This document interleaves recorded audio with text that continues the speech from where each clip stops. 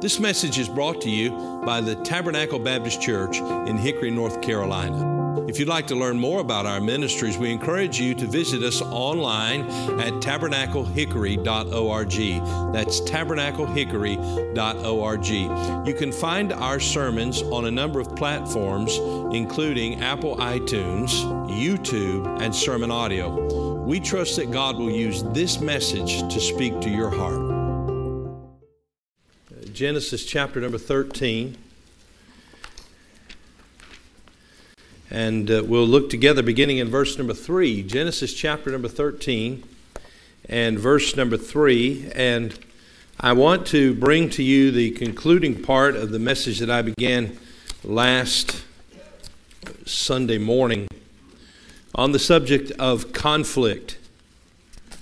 And we have a biblical perspective on conflict, how it should be handled, and how it should be resolved, God willing, in the life of a believer. And so we're looking here in Genesis chapter 13, and we'll begin in verse number 3. The Bible said, "And he, that is Abraham, went on his journeys from the south even to Bethel, unto the place where his tent had been at the beginning, between Bethel and Ai, unto the place of the altar which he had made there at the first. There Abram called on the name of the Lord, and Lot also, which went with Abram, had flocks and herds and tents. And the land was not able to bear them, that they might dwell together, for their substance was great, so that they could not dwell together. And there was a strife between the herdmen of Abram's cattle and the herdmen of Lot's cattle. And the Canaanite and the Perizzite dwelled then in the land, and Abram said unto Lot, Let there be no strife, I pray thee, between me and thee, and between my herdmen and thy herdmen, for we be brethren. Is not the whole land before thee? Separate thyself, I pray thee, from me. If thou wilt take the left hand, then I will go to the right. Or if thou depart to the right hand, then I will go to the left." Let's pray together. Our Father, we thank you for your word, and we thank you that the word of God is the thing that we need. It is everlasting. It is eternal. It transcends time, and it is the thing that will abide forever. It is the pure, inspired, and preserved Word of God. And we have it today, kept for us and for every generation, so that we might know, Lord Jesus, what your thought and your mind is, that we might know you, that we might know how we as your people ought to strive to live our lives. And through the power of the Holy Spirit, we pray today that you would give us understanding of your word, and that we would humble ourselves and submit ourselves to be obedient to you. And we pray, Holy Spirit, that you would make the book to speak to me and to all who are gathered. And we ask this in Jesus' name. Amen. I want you to notice the Bible says in verse number 7, there was a strife.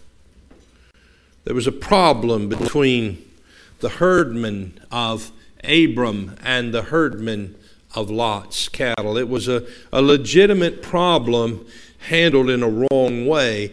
The legitimate problem was that the land in verse 6 was not able to bear them, and they were not able to dwell together in that space. The problem was legitimate, but the way they responded was wrong. There was strife between the herdmen of Abram's cattle and the herdmen of Lot's cattle. And so Abram, being a more mature believer, said to Lot in verse number 8, let there be no strife, I pray thee, between me and thee, and between my herdmen and thy herdmen, for we be brethren. And looking at this thought, let there be no strife, and we're dealing with the subject of conflict and trusting God in the midst of conflict. We understand last week as we looked at these passages that the church at Corinth was a church that dealt with strife. It was a church that dealt with conflict. We understand a lot about the church at Corinth. For example, Paul said they came behind in no gift. This was a gifted church. This was a blessed church, but nonetheless, the immaturity of many of members of the church resulted in the fact that there was strife. The Bible says in 1 Corinthians 1 and verse number 11, Paul said, "For it hath been declared unto me of you, my brethren, by them which are the house of Chloe, that there are contentions among you." And then in chapter 3 and verse 3, he said, "For ye are yet carnal, that is fleshly and worldly, for whereas there is among you envying and strife and divisions, are ye not carnal and walk as men?" In other words, walking after the flesh, not after the Spirit, and therefore there is as a result of that, there are envyings and strifes and divisions. In 1 Corinthians chapter 11 and verse number 8, he said, "I hear that there be divisions among you." So the report that he kept getting time and time again concerning the church at Corinth is that there were divisions, that there were strifes.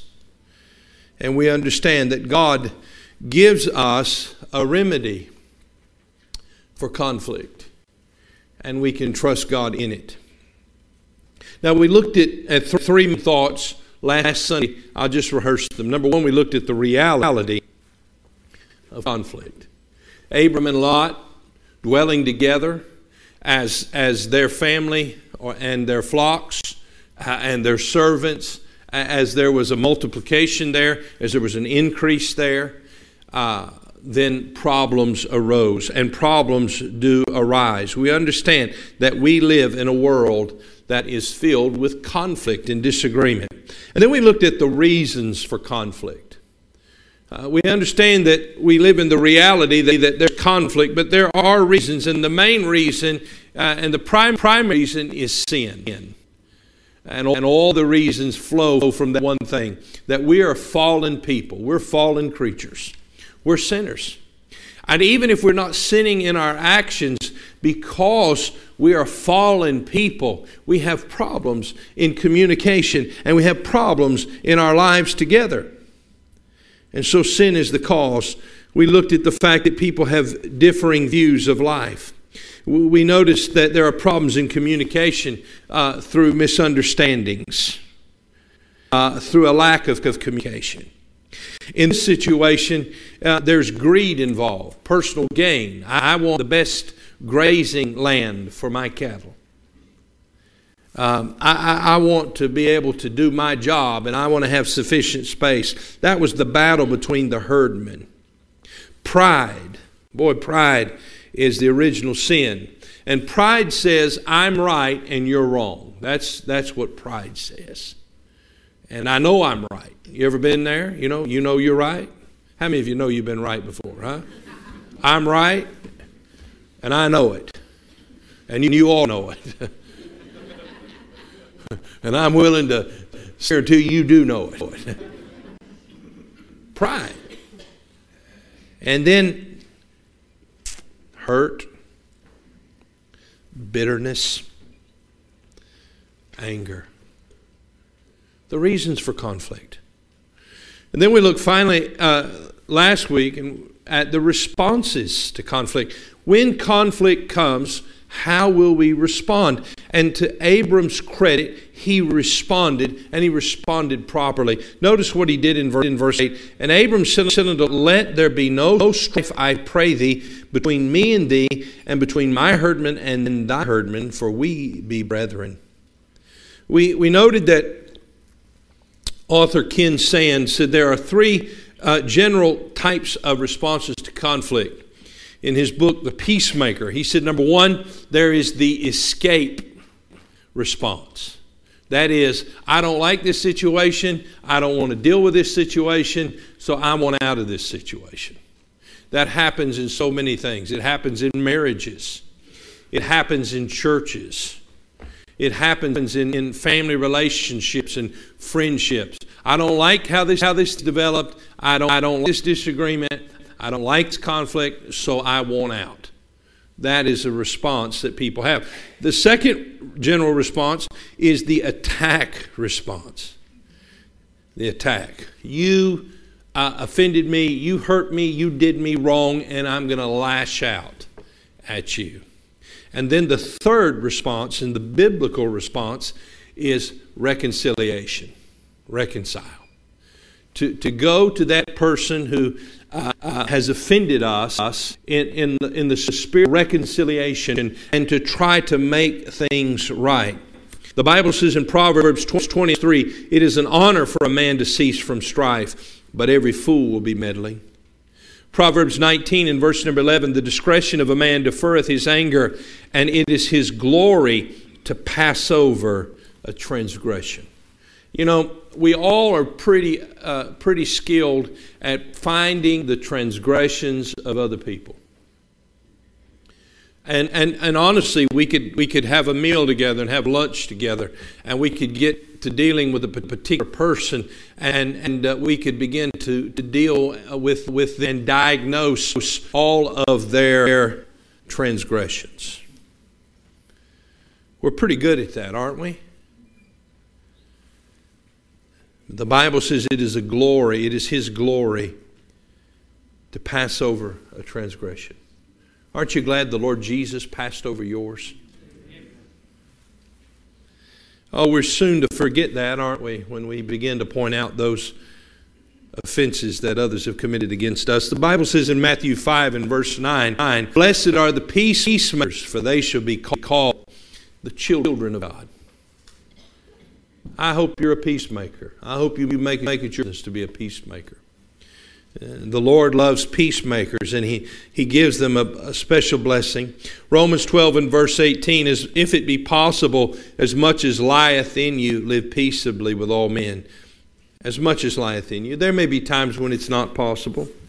Most of us have dealt with, at one time or another, something like that. But we should not be the people that go around looking for a fight. In 1 Peter chapter 3 and verse 10, the Bible said, for he that will love life and see good days, let him refrain his tongue and his lips that they speak no guile. Let him eschew evil and do good. Let him seek peace and ensue it. Let him seek peace. Are you a peace-seeking person? Are you a peacemaker? Or are you a conflict starter? God's people need to be peace pursuers and peacemakers. Those are the responses to conflict. Now we're going to look further into the fourth thing, and this is where we pick up from last week, the remedy for conflict. The remedy. And let me just say, there's not always going to be a perfect remedy. And in some cases, because of the obstinance and the hard-heartedness and the pride of people, there may not be remedies that can come to in every situation. But irregardless of another party's response, you can take the medicine and get the remedy in Jesus.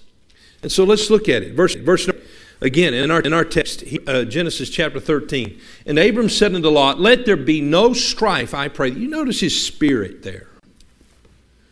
Abraham was the man that God had called, not Lot. Abram was the man that God had blessed, not Lot. Abram was the man who was said that your seed will inherit this land, not Lot. Abram was the leader, not Lot. Abram had every right to choose whatever he wanted. Lot should have been thankful just to be there. Lot's life could have been so much more blessed had he just had a spirit of gratitude and thankfulness that God had worked in his life to attach him to a man like Abraham. But he wasn't thankful. He got greedy. But here we see with Abram, he's humble. Let there be no strife, I pray thee, between me and thee. I don't think he went in and talked to him like a 2-year-old. I think he talked to him and entreated him as a loving father. Father, there be no strife, I pray thee, between my herdmen and thy herdmen. For we be brethren. And we see that while sin is the cause of conflict, grace is the cure. Sin is the cause, but grace is the cure. The only answer to conflict is the gospel. Our conflict with God, for we've sinned and come short of the glory of God. Oh, we like sheep have gone astray. We have turned everyone to his own way. Man in his sin, in his fallen state, is at enmity. That is at war with God. He has rebelled against his Maker. He's at war with God. But God in love sent his Son, the Lord Jesus Christ, to become a man and live a perfect sinless life and go to the cross to make atonement for our sins. The Bible says he made him to be sin for us who knew no sin. Jesus Christ took upon himself our sin. He died on the cross for our sin, making the payment for our sin. He was buried. He rose again the third day. And he offers salvation to all who will just simply confess that they have sinned and confess that he's the Son of God. And they can be no longer in a state of conflict against God, but they can be at peace with God and have the wonderful peace of God if they'll just simply be reconciled to him by faith. You see, the only answer to conflict of any type is the gospel and the grace that the gospel gives us.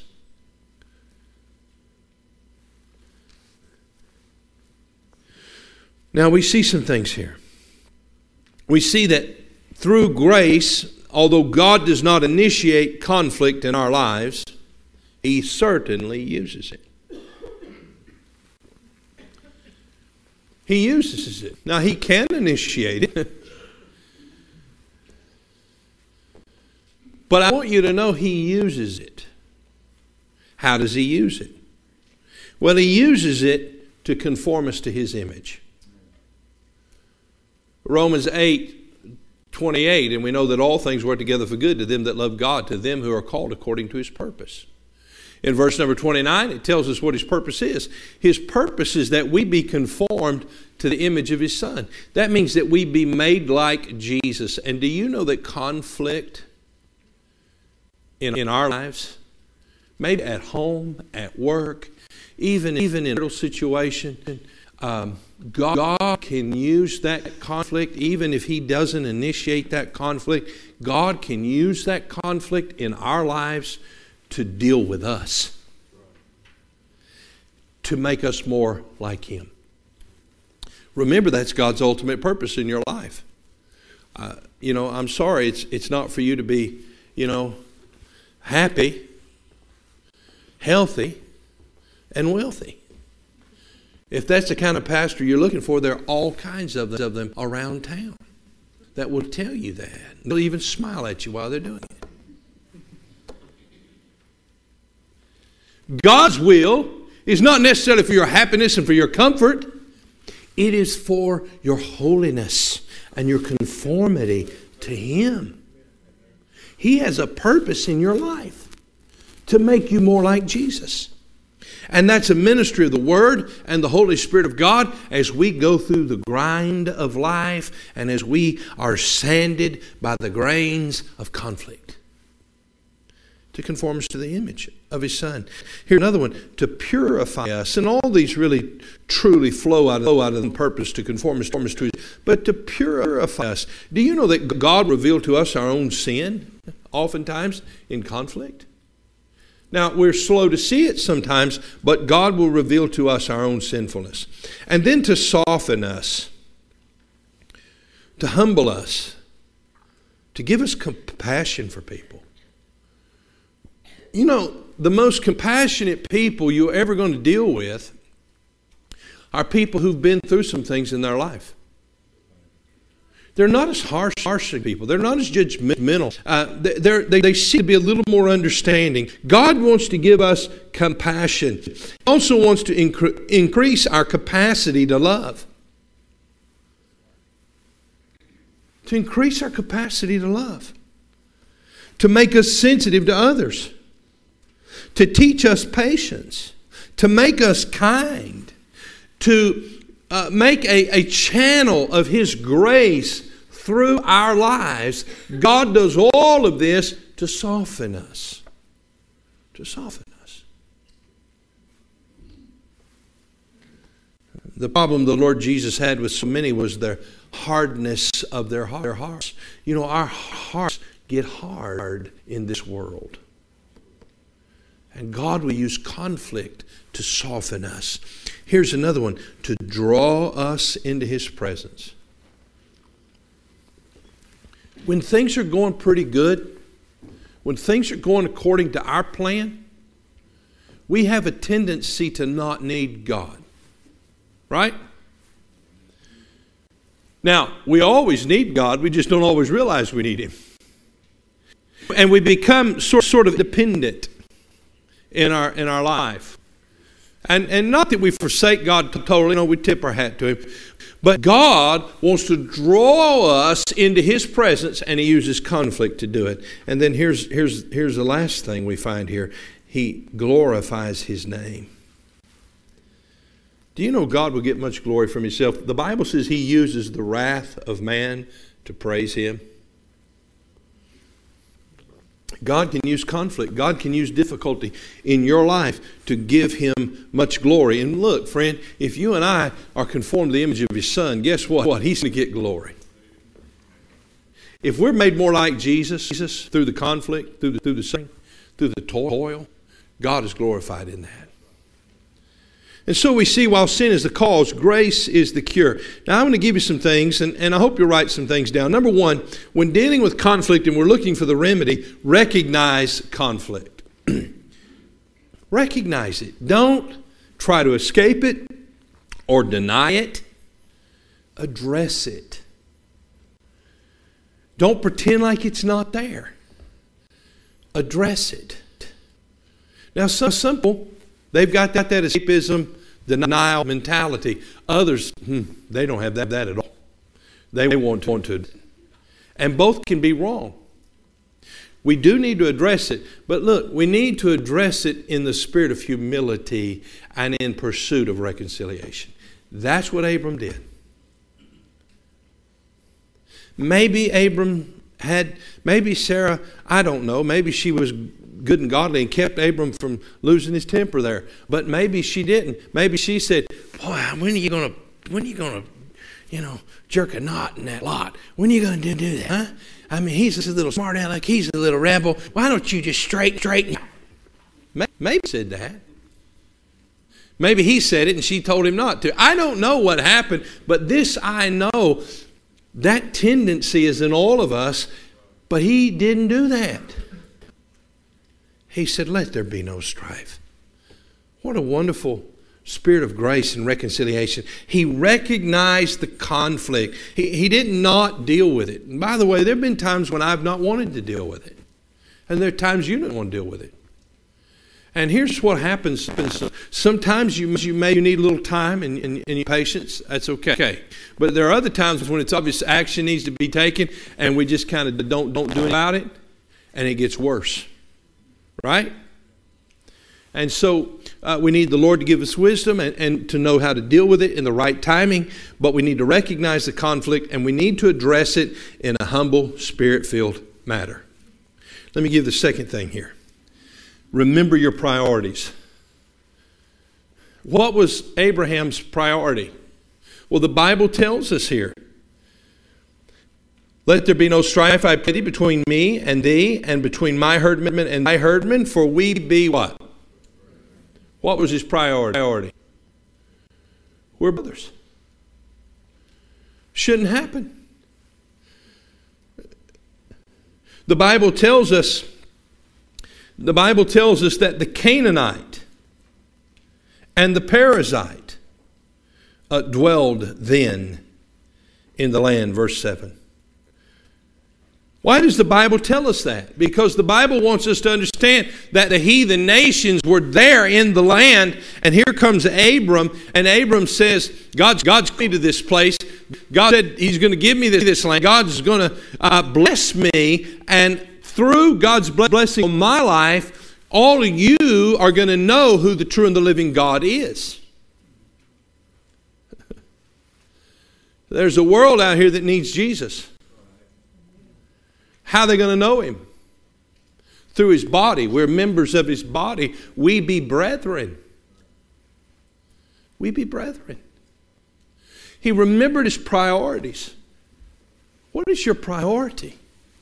And when our priority becomes about us and our situation and what we want, we lose sight of God's priority because God's priority to be our priority. Acts chapter number 6. This happened in the early church. In verse 1, and in those days, Acts chapter 6 and verse 1, and in those days when the number of the disciples was multiplied, here it is, there was a multiplication, there was growth, there arose a murmuring of the Grecians against the Hebrews, because their widows were neglected in the daily ministration. So as the church was growing, there was a legitimate problem. It was not handled necessarily the right way. There was a murmuring of the Grecians against the Hebrews. Okay?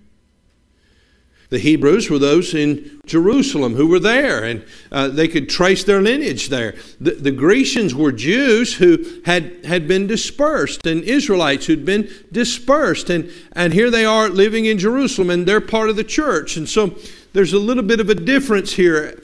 As far as status and maybe even some ethnic differences here. And so the first thing to do when there's a conflict like that the first way the flesh reacts is, well, it must be that you don't like our group.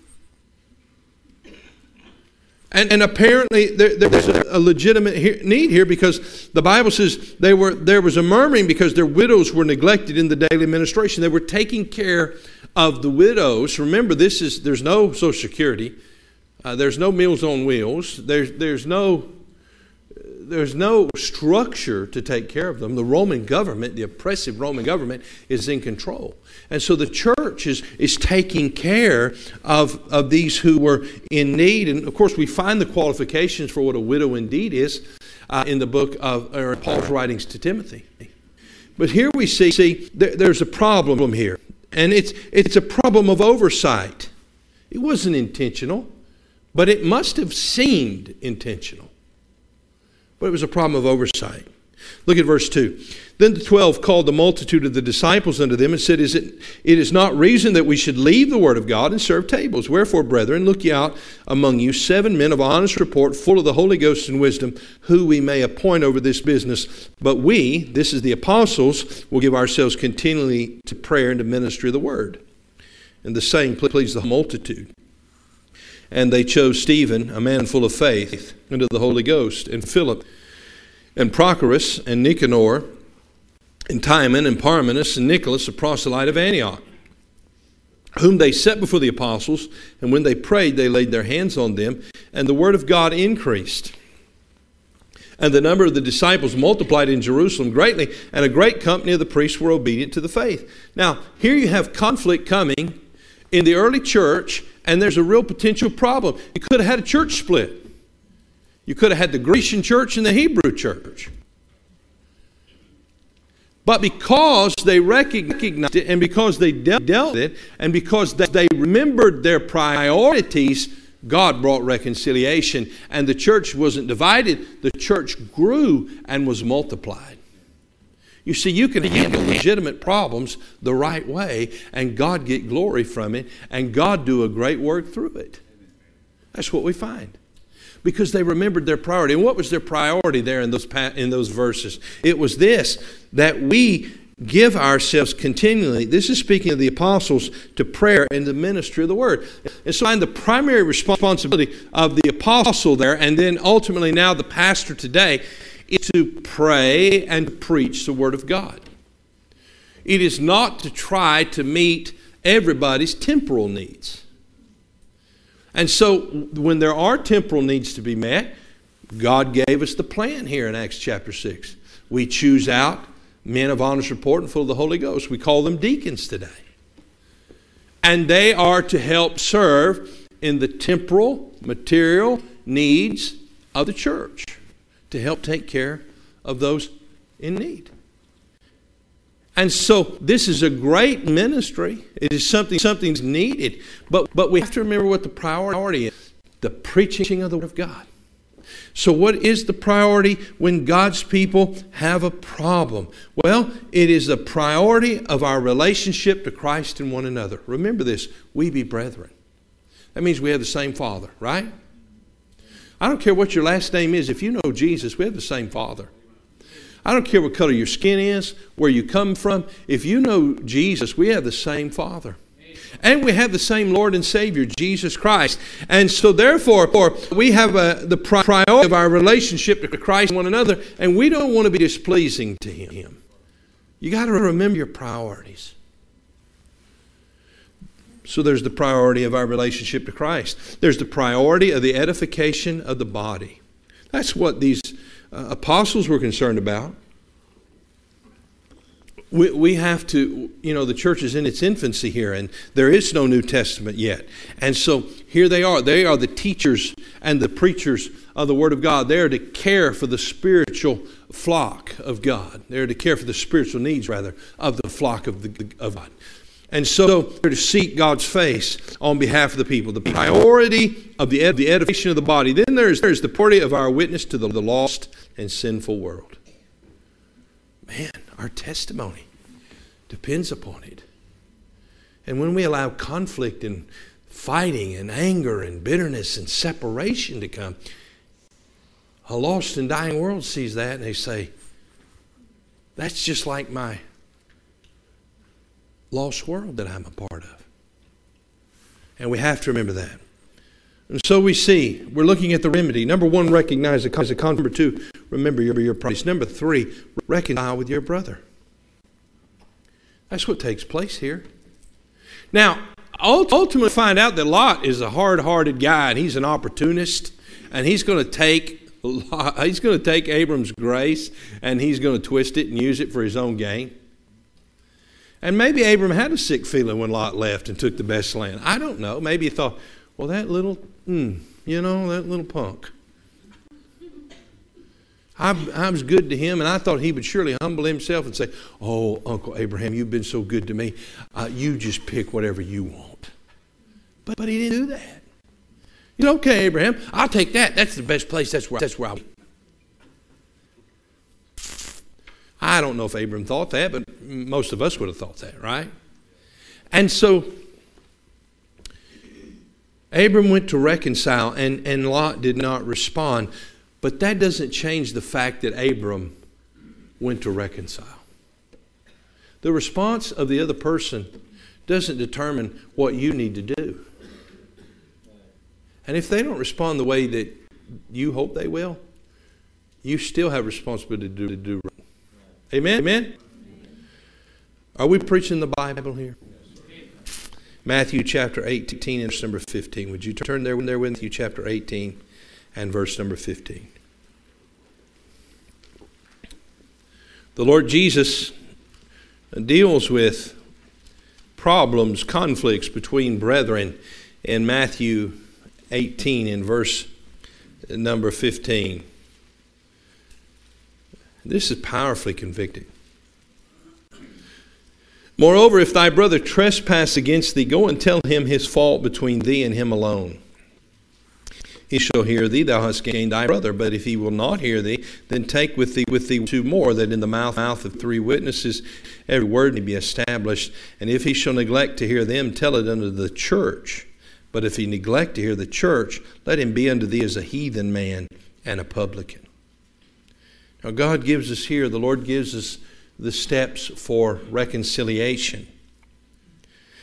He gives us an order for conflict resolution. Notice the problem. If thy brother trespass against thee, go and tell him his fault between thee and him alone. So number one, and tell the person the fault, the problem between the two of you alone. Well, most of them in trouble already, aren't we? Because we don't want to go and tell the person. We'd rather tell our friends. And when we do that, we're out of God's order. And if you've done that, and we've all done that, then we're not going to come to resolution on a conflict. We've just made it worse.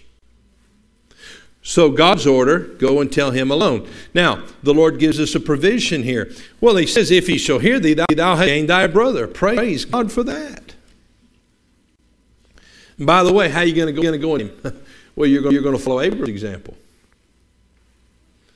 In fact, Paul's going to tell us a little bit later, it's better for us just to go ahead and suffer wrong treatment and take it for the sake of peace and unity in the gospel. Well, that goes against the grain, doesn't it? If he hears you, you've gained your brother. But what happens if he doesn't hear you? Verse 16, but if he will not hear thee, then take with thee, take thee one or two more, that in the mouth of two or three witnesses every word may be established. And if he shall neglect to hear them, all right, so what you do, then you get two or three people who are mature, who are spiritual, who aren't your best friend that's going to sympathize with you.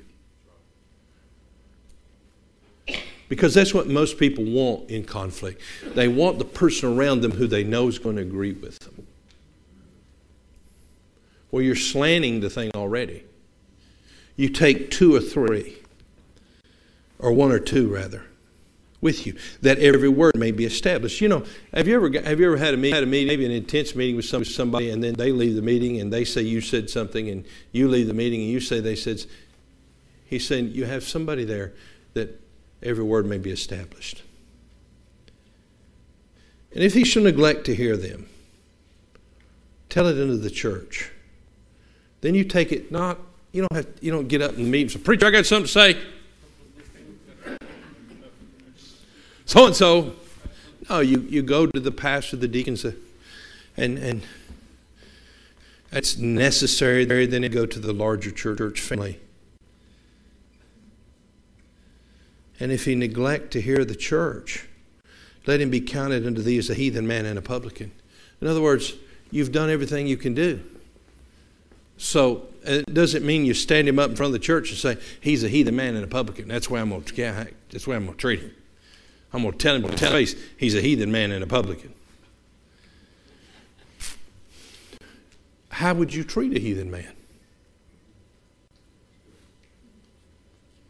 How would you treat somebody who doesn't know the Lord?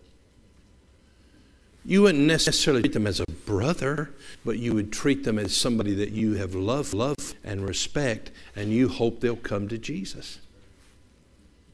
Is that right? And that's the way we're to treat them.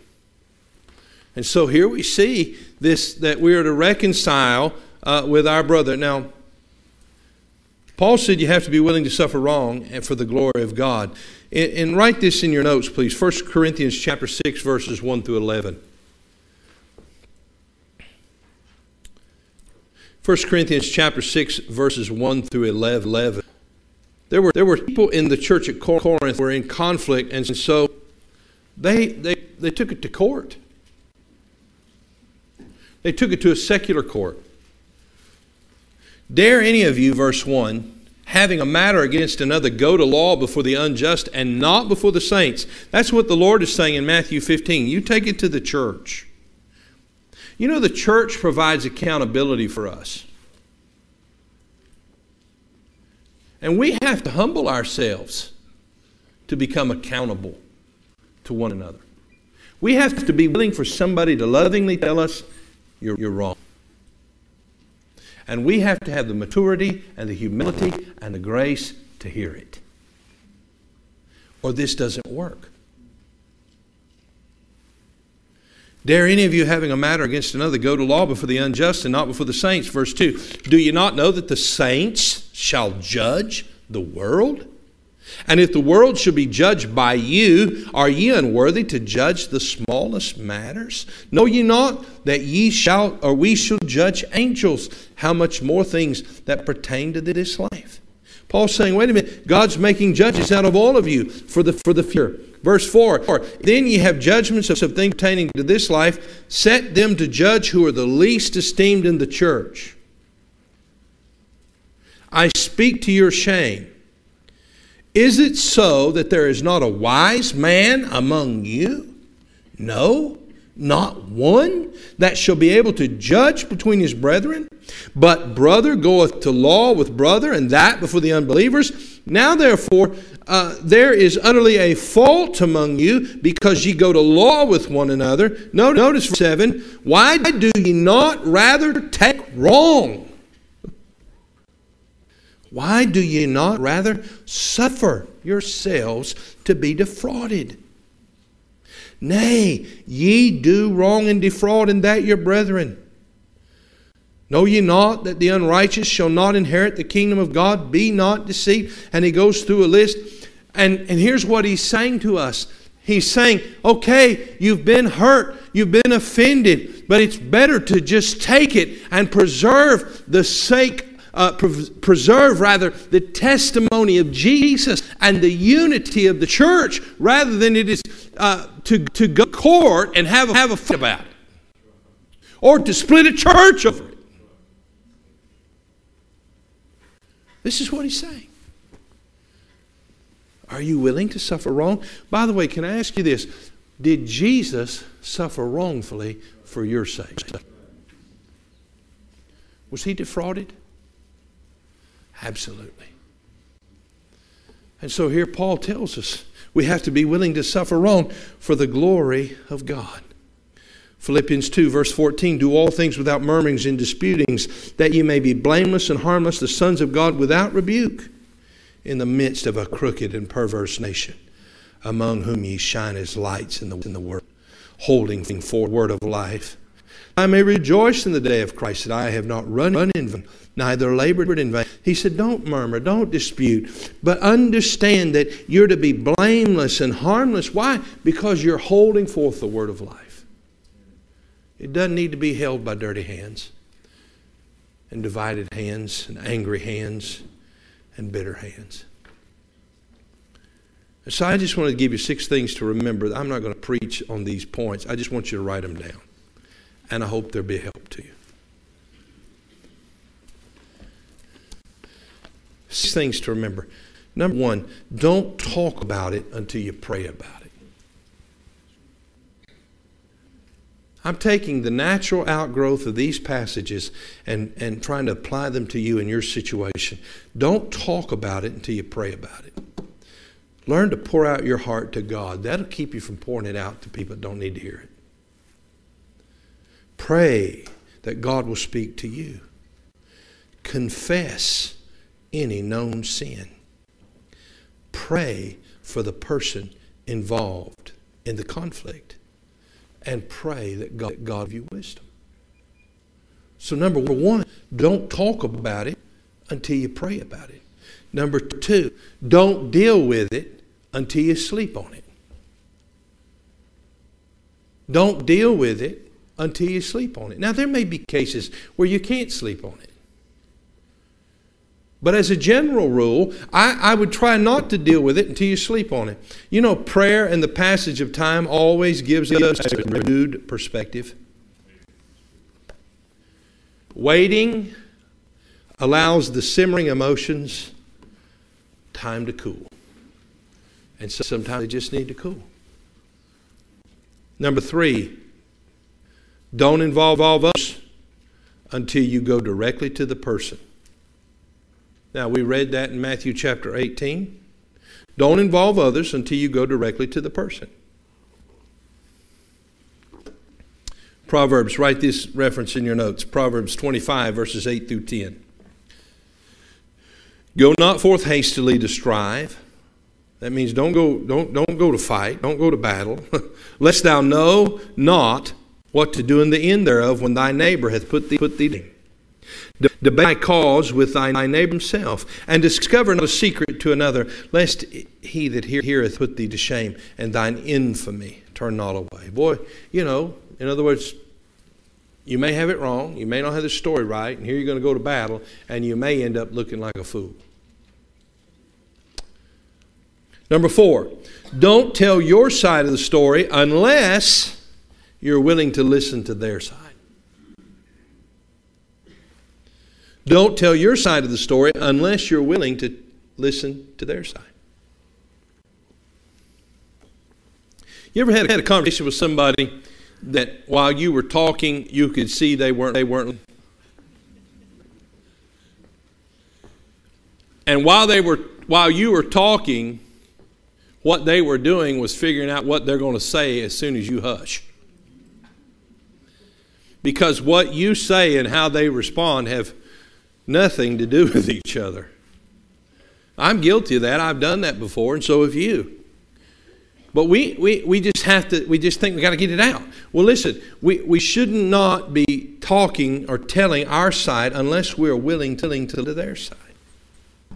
Number 5, don't magnify the problem, minimize it. Well, there's a problem. I'll tell you what. Don't magnify it. Minimize it. It's going to be fine. God's going to help us. The Holy Spirit is at work. We're trusting God. Well, you say, well, that just sounds cute and nice. No, that's true. We just have to, by faith, believe it and trust God to do it. Amen?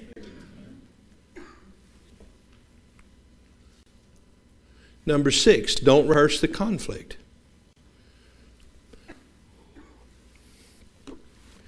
That means don't sit around home and, boy, I tell you what. I can't believe that guy said that to me. I can't believe I let them get away with that. Well, and then man, you know every detail of and you've got it, and it's rehearsed, and if anybody's in earshot, they're going to hear about it.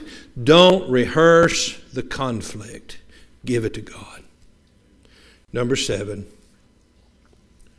don't prove yourself right. That's what happens in most real situations, isn't it? I'm right. She's wrong. I'm right. He's wrong. Don't prove yourself right. Pursue reconciliation. Pursue it. You say, what happens when it's not possible? What do you do when it's not possible? What do you do when you've done all you can do? What do you do? Well, number 1, you do your duty. You do what you're supposed to. Make sure you've done it. And then you rest in the Lord. God, I did the best I know how what you want done. And I'm resting in you. Don't allow the seeds of hurt, anger, and resentment to develop into the root of bitterness in your life. Because that happens so much. Remember the offenses you've committed against others. And move on. Abram moved on, didn't he? But there was a day. Well, in fact, let me just say this. Right after Lot left, what did God say? He said, lift up now thine eyes. Because you let me do the choice, because you did the right thing, I got something better for you. Here it is. Lot got the well-watered plains of Jordan. Abraham got the whole thing. Because he let God do it. And then we're going to read about 5 chapters over that Abram he's at home and walking with the Lord, enjoys time. God's going to give Sarah a baby in a year. And then he said, Lot is in trouble. I'm going to bring judgment against that city. And he does. And you know what Abraham did? He prayed for him. He prayed for him. He didn't say, boy, he deserves it, that little ingrate. And little smart aleck kids of his, they deserve it. That rebellious wife of his, I never did like her anyway. They deserve it. No. He wept, cried, stood before the Lord, and he prayed for Lot. He did all he could do, didn't he? And that's what God wants you and I to do. And we have to trust God with the rest. Conflict. Let there be no strife. Let there be no strife, I pray thee, between me and thee. For we be brethren. Thank you for listening to this message from Tabernacle Baptist Church. We pray that God has used His Word to speak to your heart today. If you'd like to learn more about the ministries of Tabernacle Baptist Church, you can go to our website, tabernaclehickory.org. That is tabernaclehickory.org. There you'll find additional resources that we pray God will use to be a help to you. If the Lord should lead you to partner with us or make a donation online, you'll find a link provided on the website at tabernaclehickory.org. May God bless you, and thank you for listening.